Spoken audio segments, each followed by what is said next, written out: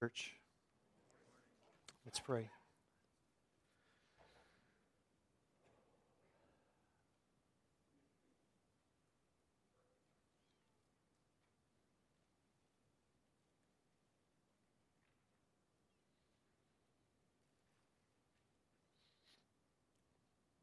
Father, we praise you as a God who does not do things halfway. We praise you as a God who makes promises and keeps them. You do not tell us that you will do things if we meet you halfway, but you are a God who has accomplished salvation in Jesus Christ. And we've sung about these truths. We are complete in Christ because of what He has done, not because of what we have done. We have reveled in the grace that has come to us. What an amazing mystery it is, this gospel. As amazing as it is, as true as it is, we are prone to forget it, Father, in our daily lives. We are prone to live without considering what it means practically, day by day, moment by moment. We pray that you would use your word this morning to remedy that, to once again tell us the truth, to once again affirm it to us as truth, to once again move us by your Holy Spirit to cling to it, to believe and to walk from this place the deep desire to live as people who believe. We need your help in all this, of course, and we pray for it because, once again, you've promised to help us. So please help us. Please bless us, and please be blessed by our worship as we hear the preached word. We ask in Jesus' name. Amen. Please open your Bibles to Hebrews chapter 10.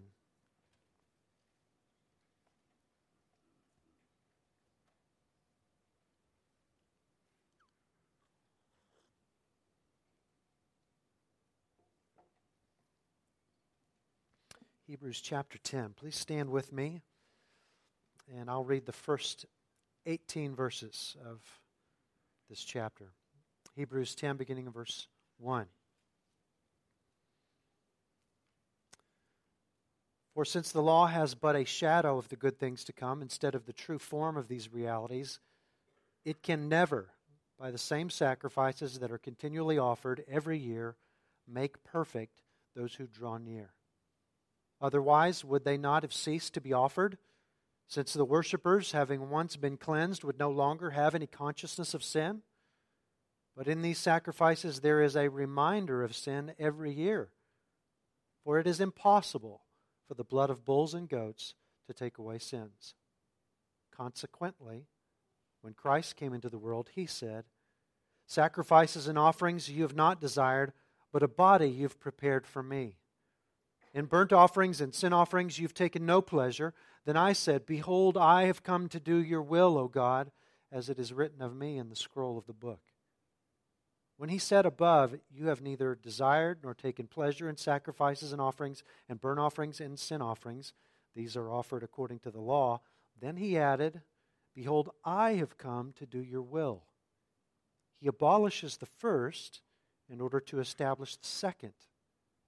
And by that will, we have been sanctified through the offering of the body of Jesus Christ once for all. And every priest stands daily at his service, offering repeatedly the same sacrifices, which can never take away sins. But when Christ had offered for all time a single sacrifice for sins, He sat down at the right hand of God, waiting from that time until His enemies should be made a footstool for His feet. For by a single offering He has perfected for all time those who are being sanctified. And the Holy Spirit also bears witness to us. For after saying, "This is the covenant that I will make with them after those days, declares the Lord, I will put my laws on their hearts and write them on their minds," then He adds, "I will remember their sins and their lawless deeds no more." Where there is forgiveness of these, there is no longer any offering for sin. You may be seated.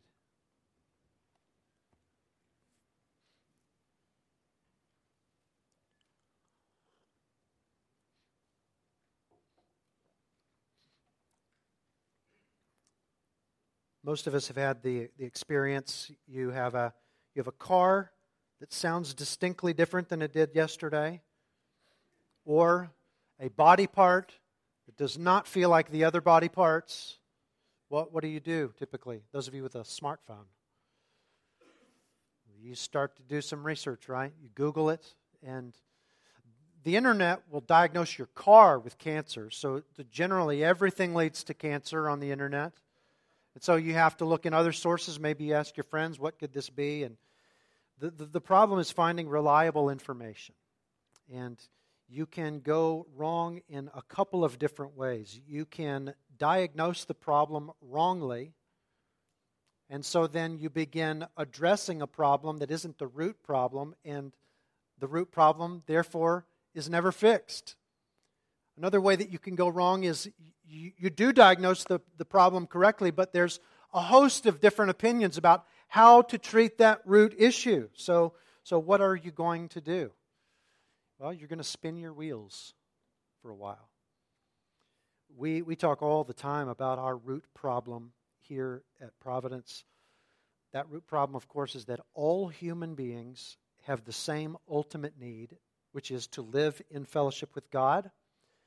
And where the problem comes in is that man has rebelled against God, and that has resulted in separation from Him in death.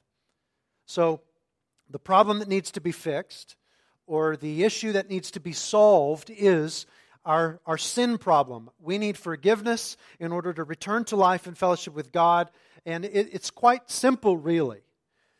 But the vast majority of people, they spin their wheels for one of two reasons. First of all, they perhaps misdiagnose the root issue, and so they try a lot of solutions that will then end up leaving the root issue untouched. An example of this would be that perhaps misdiagnosing the problem, thinking that our real issue in life is not belonging. I don't have a people among whom or a place where I feel at home. I don't belong. Now that is a genuine problem, but it is ancillary to the root problem. And if that lack of belonging is treated as if it is the root problem, well, then the root problem, which is separation from God because of sin, that's going to go unaddressed. Another way that we go wrong is that we identify correctly the main problem, but we try a host of solutions to fix that problem. Again, our main problem is that separation from God is because of our sin. And so we perhaps recognize that. We diagnose it correctly. We say to ourselves or to others, or maybe in our own heart, I know that sin is my biggest problem. It separates me from God, so I'm going to do as many good deeds as I can in order to make it up to God. I'm going to work for His favor. And the Bible teaches that you can't fix the problem that way. Good works don't make up for sin. The author of Hebrews is operating on the foundational truth that man's root problem is not the difficulties of this temporal life. Now, those are legit problems, but not the root problem. The root problem is separation from God because of sin. And he is presenting to us, the whole Bible is presenting to us, there is one solution to that problem. And if you try any other solution, or if you treat any other problem as the ultimate problem when it isn't, you are going to be in trouble eternally. Forgiveness through the finished work of Jesus Christ is the only solution. We need fellowship with God. Sin stands in the way. Only Jesus brings forgiveness so that sin is removed. Today we're drawing near to the conclusion of this main section in Hebrews.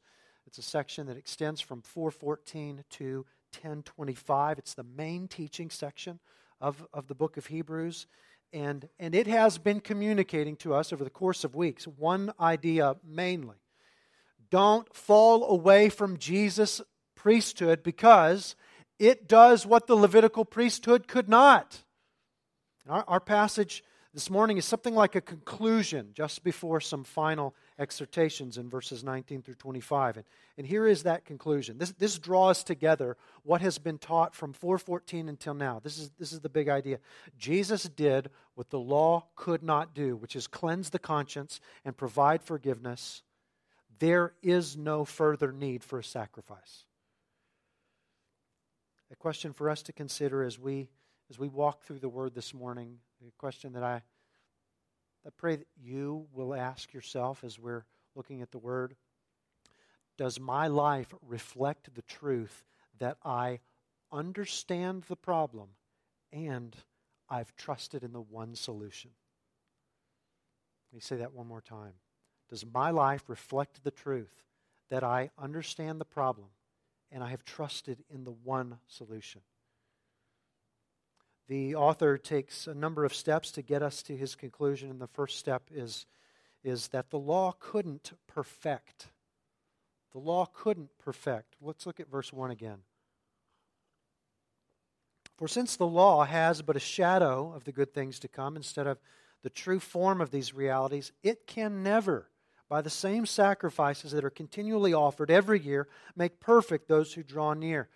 The best place to start, the best thing to do first when we come to one of these really long sentences in a New Testament epistle is to try to find the main clause. That is, find the subject of the sentence and find the verb in the sentence. And sometimes it can be difficult to tell, but the main clause here is this: the law cannot make perfect those who draw near. If we were to kind of pull out some of these phrases that are attached to that clause, just whittle those away and get down to what's the main idea here? The law cannot make perfect those who draw near. And he identifies for us once again there the root problem.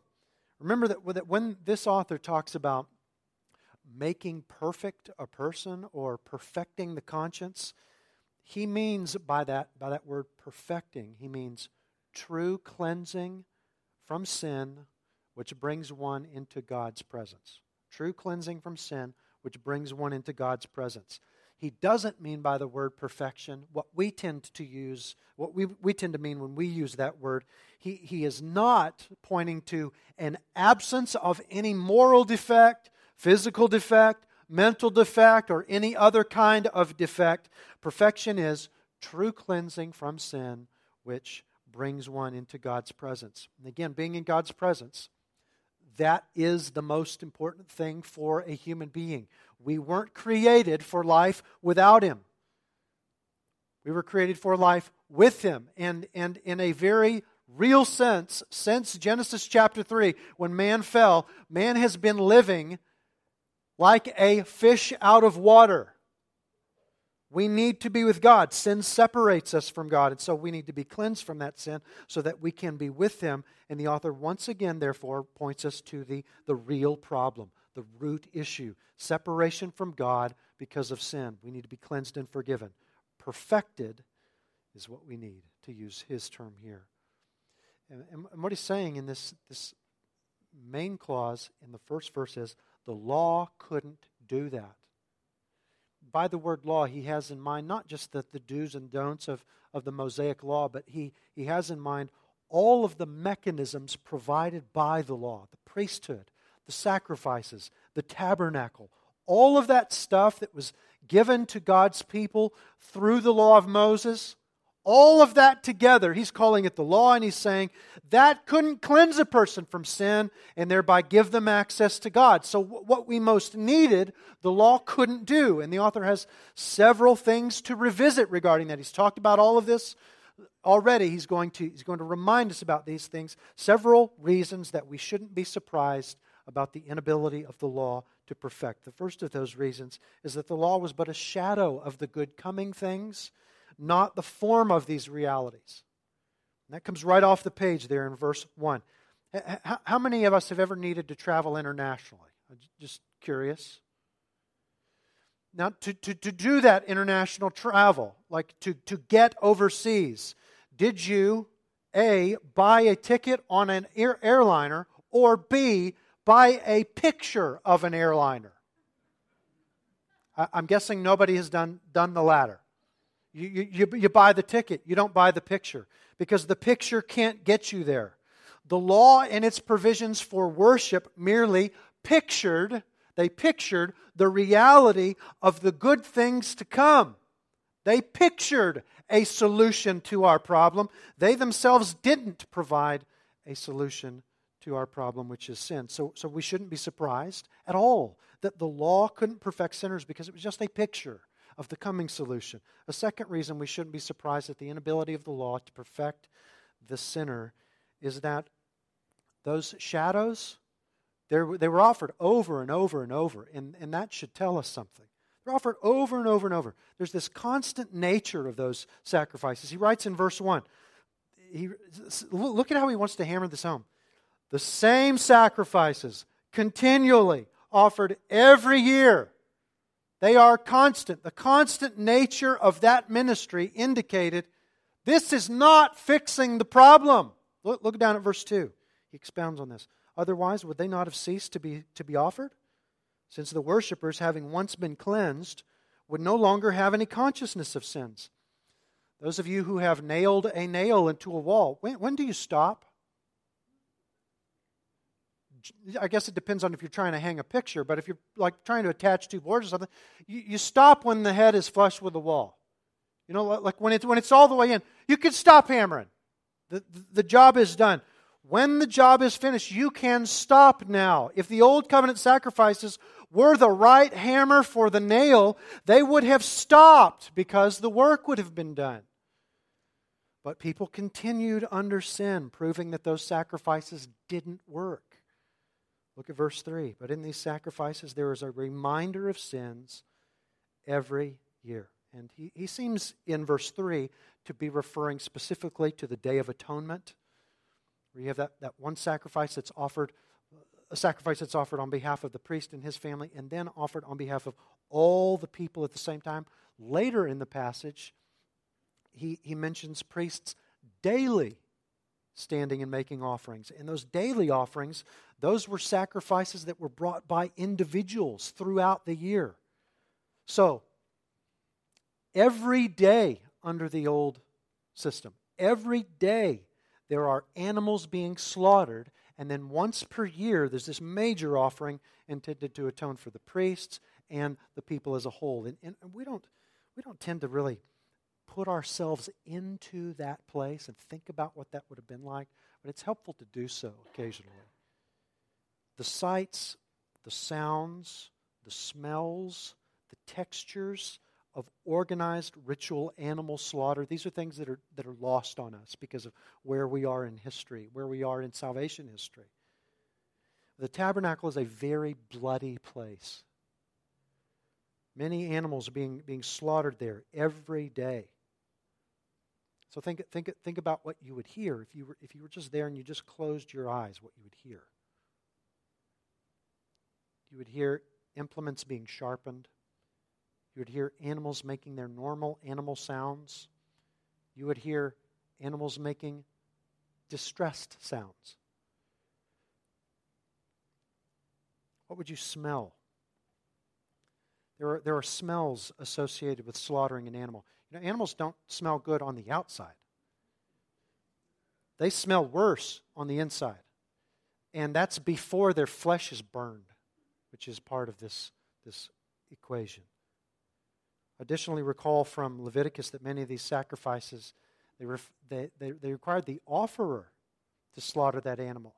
It wasn't that you just took the lamb or the goat or whatever it was on a leash and just took it to daycare, so to speak, and you walked away trying to think about what was going to happen, trying not to think about it, but rather Leviticus required the offerer, the person bringing the offering, to slaughter that animal, to cut it into pieces, and then the priest would put those pieces on the altar. And so the blood of that animal is literally on your hands. If you've ever slaughtered an animal, you know how difficult it is to confine that blood to anything other than your hands. In fact, generally, you get it all over you.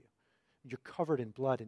And an animal that has just died, its blood, how do you think that blood feels? It's warm. It's strikingly warm. And as that blood dries on your hands and becomes cooler, you can feel the life extinguished. So it's not just, hey, we just keep having these sacrifices, but rather at least four of your five senses are being assaulted every day with this reality. There's this undeniable clue right in front of your face. Our sins are still here. And then the next day, they're still here. And a year later, they're still here. And the only logical conclusion is, hey, these sacrifices don't take away sin.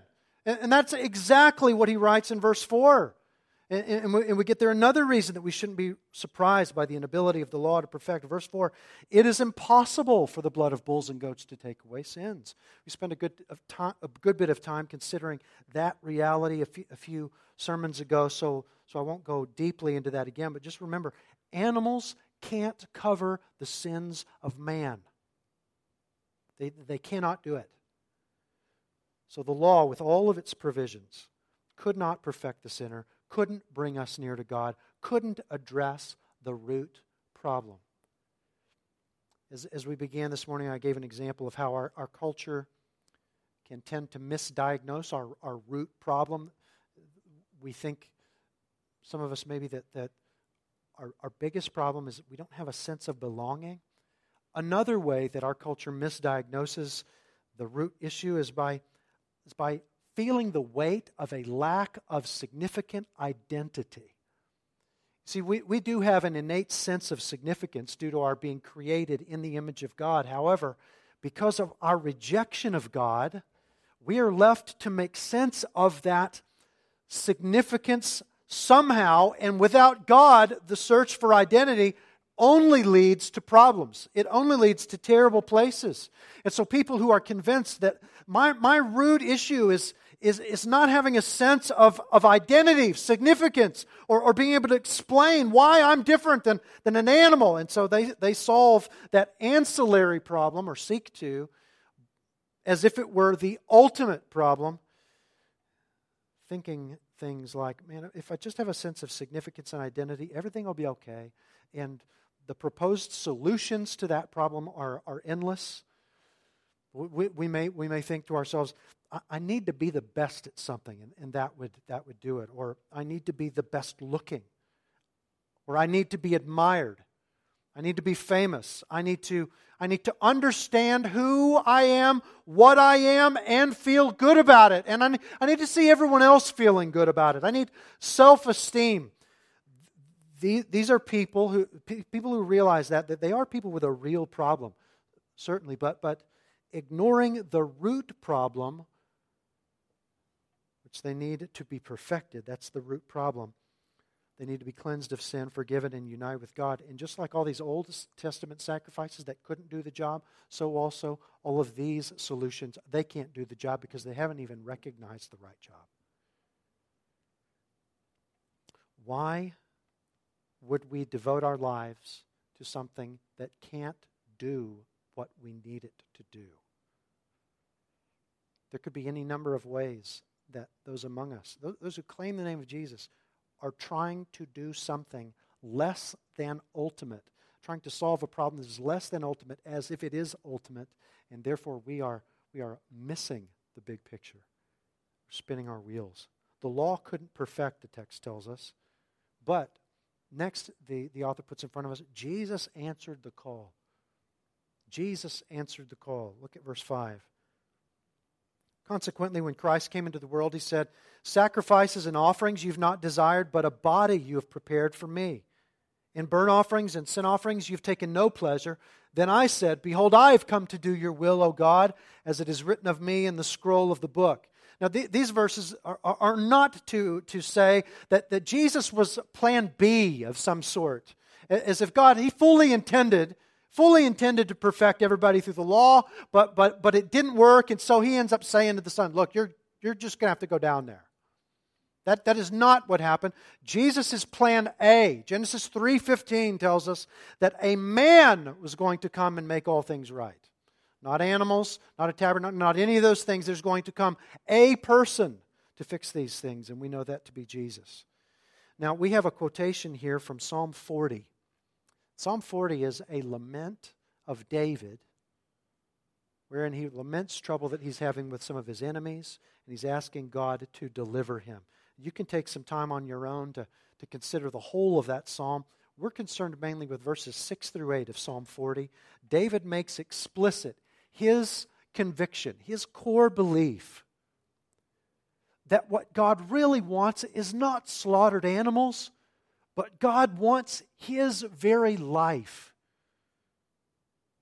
David is saying to the Lord, you don't want sacrifices. I understand that you want me, and I have said to you, here I am. This is the other side of that coin, of our root problem. We're separated from God, and we need God.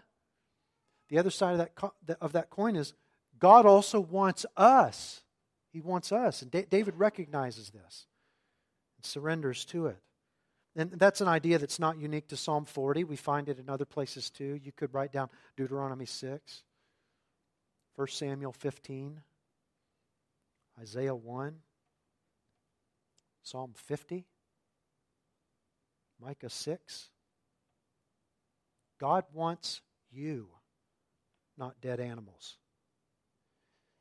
To be sure, under the Old Covenant, all those animal sacrifices, they were intended to show one's devotion to the Lord. Absolutely, that's what they were intended to do. We saw that in Leviticus chapter 1 last year. But very quickly, the people began to offer sacrifices in the absence of devotion to Yahweh. In other words, they would take their sacrifices and offer those, and then live however they wanted. Live like those that were not devoted to God, rather were devoted to sin and death.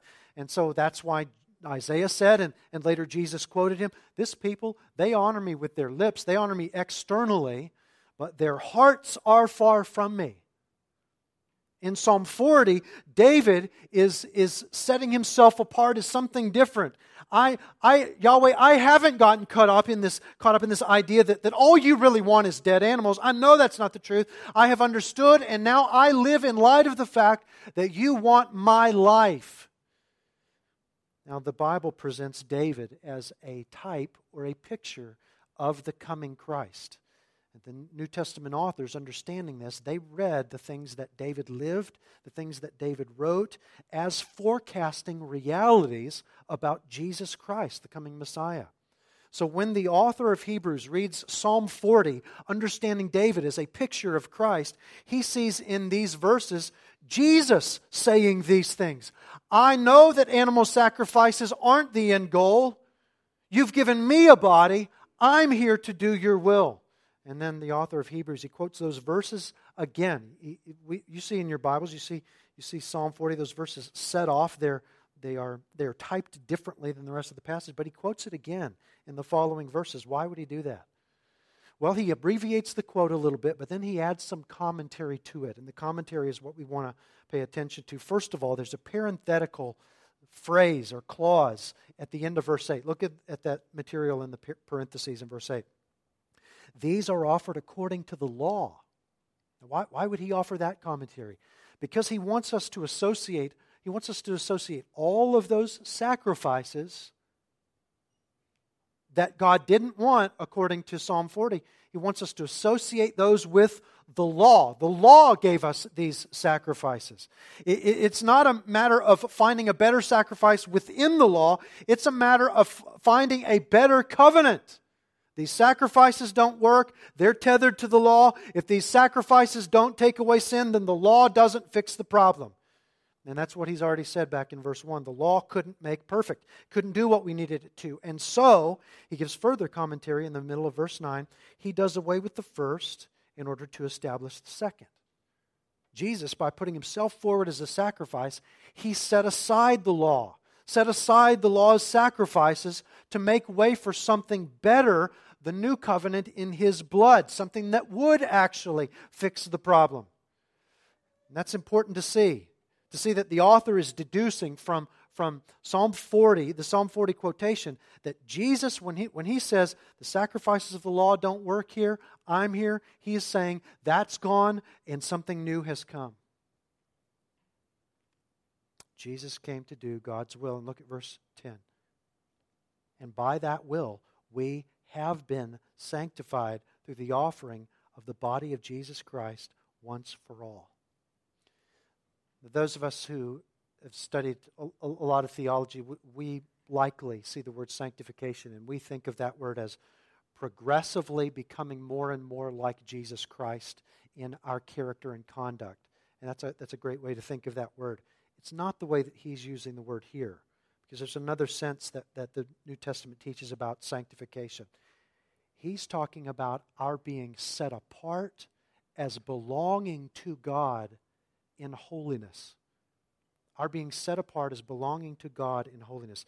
This is just another way of saying that Jesus' sacrifice has cleansed us from sin so that we might be brought spotless to God. In other words, Jesus has done what the law could not. And that's a great segue to the next move in the author's argument, which is, in a nutshell, that Jesus finished the job. Jesus finished the job.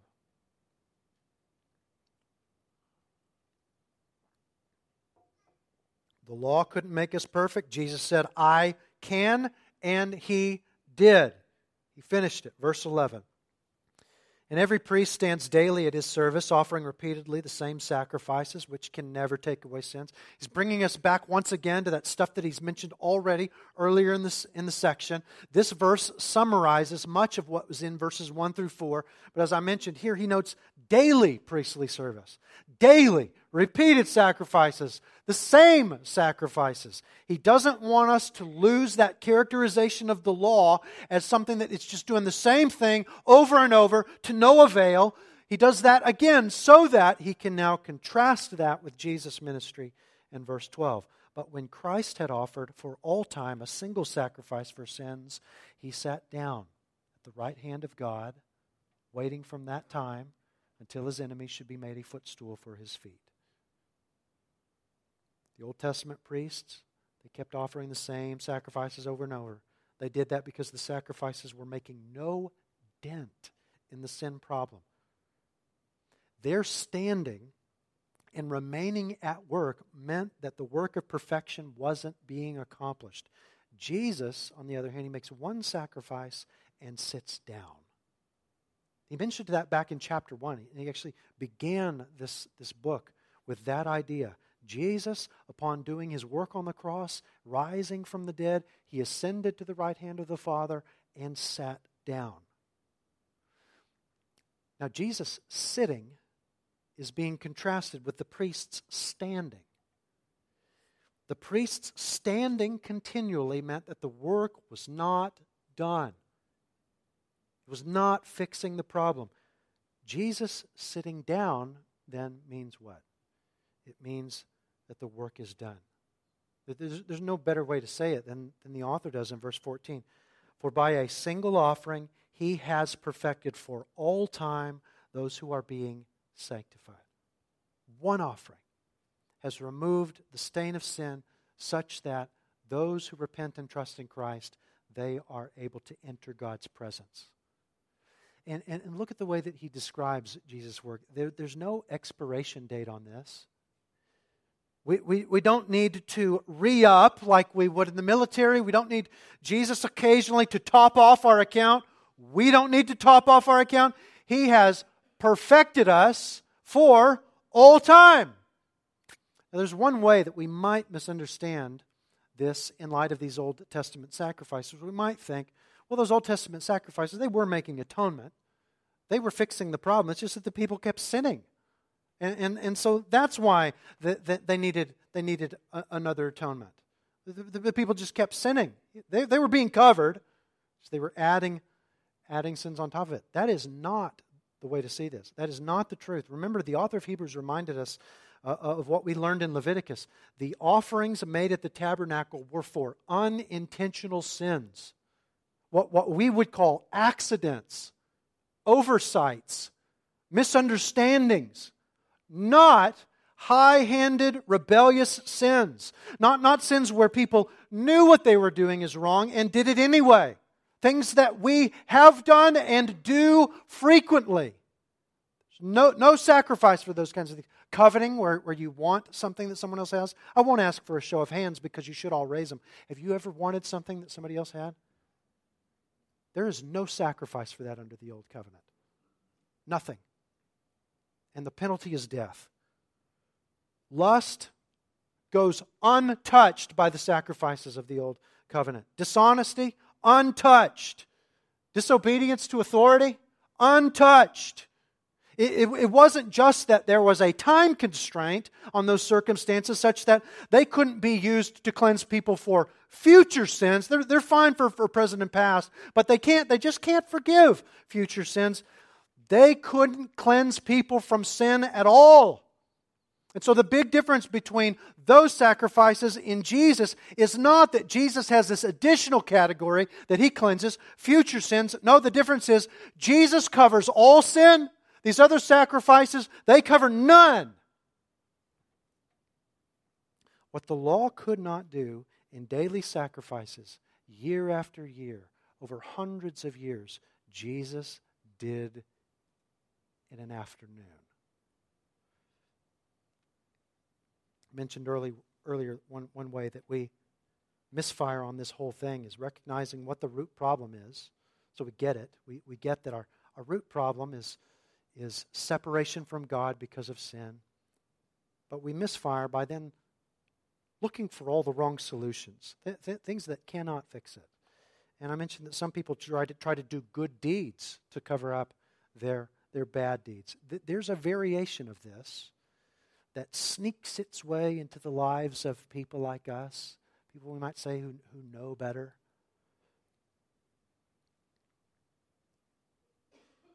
We say, yes, Jesus is he got me in the door, but here's the variation.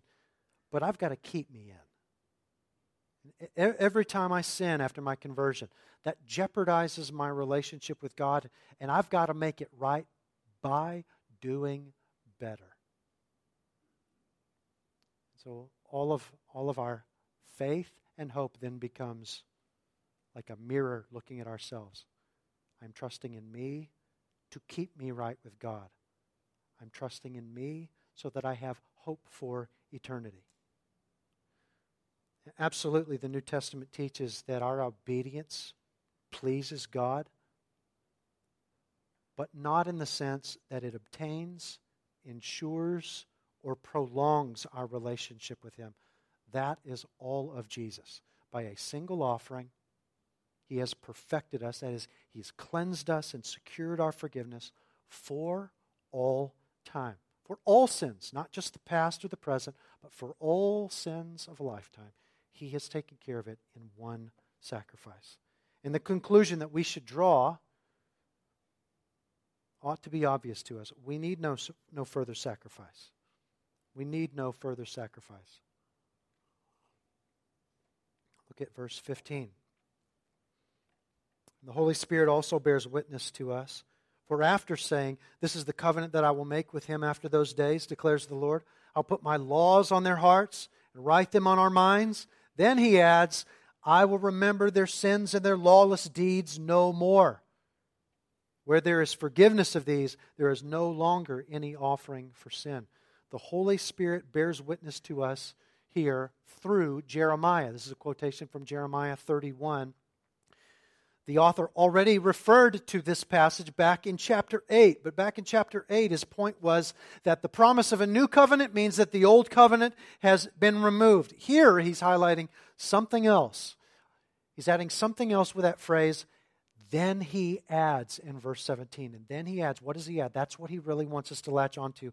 I will remember their sins and their lawless deeds no more.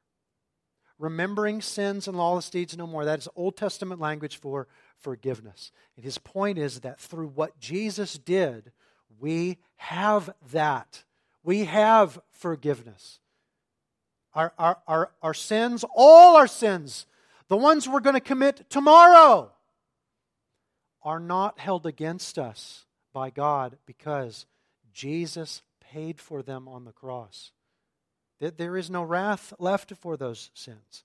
We are forgiven unto reconciliation with God.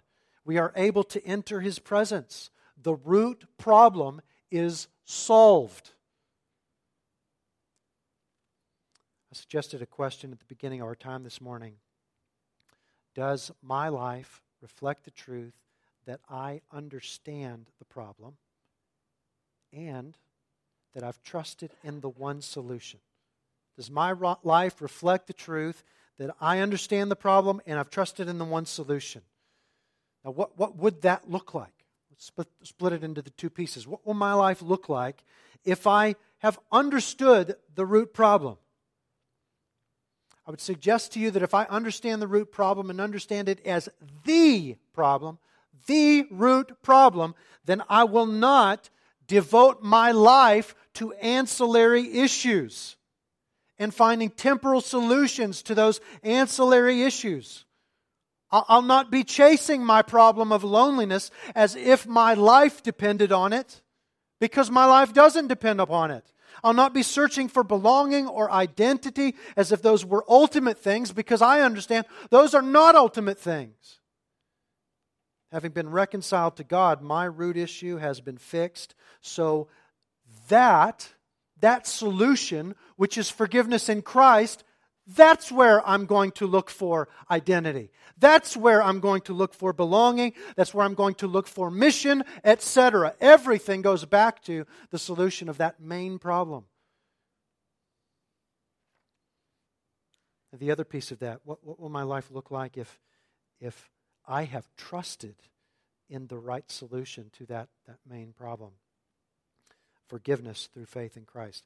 Well, similarly, my life is not going to be all about tangential issues.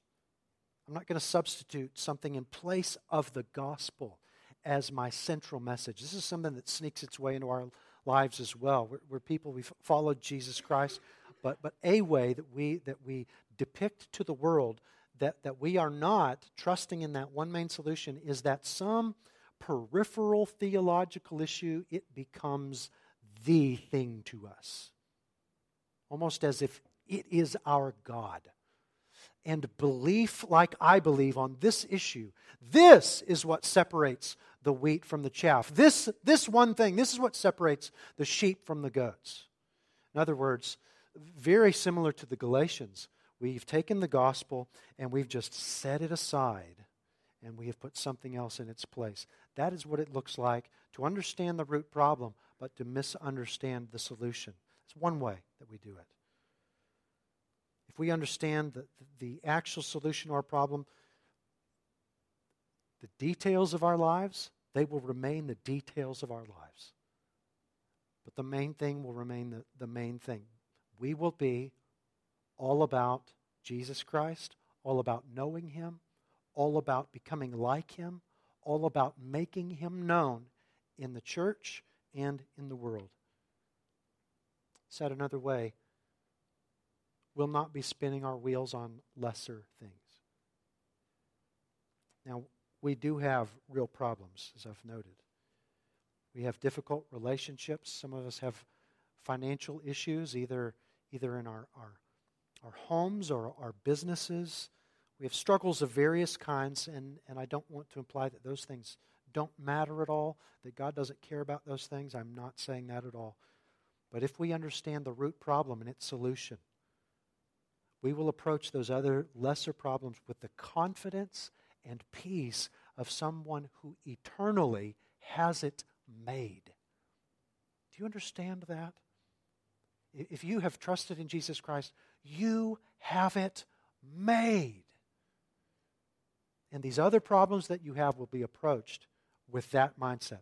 I've got it made, but I'm going to fix the gutters on my house.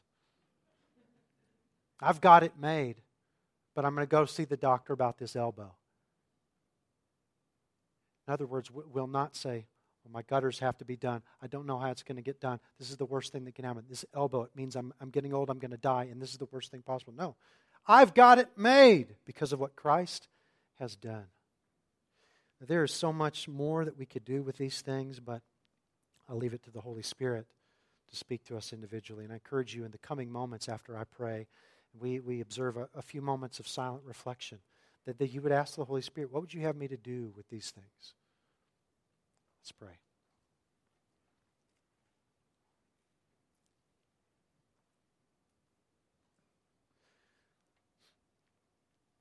Father, your word is magnificent. It is big. There are so many things in your Bible. So many things in it. And yet, if we look at your word big picture, Lord, we find it to be something like a broken record. It's telling us over and over what our problem is. Over and over what the solution is. And yet we confess to you, Lord, that we need to hear that song over and over again. Pray that you would grant us to hear it anew this morning. That we would be convinced once again, yes, biggest problem we could ever have is separation from you. But hallelujah, you have solved that problem by sending Jesus Christ to suffer and die and rise again for our sins. Father, some among us may have never availed themselves of life in Christ. They have never turned from their sin and trusted in Him. Father, would you make it the case that today is the day for them? Would you lead them to despair over their separation from you? Lead them to hate their sin. Lead them to see Jesus is the only hope. The only hope. Move them to trust in Him, Father. We ask in Jesus' name.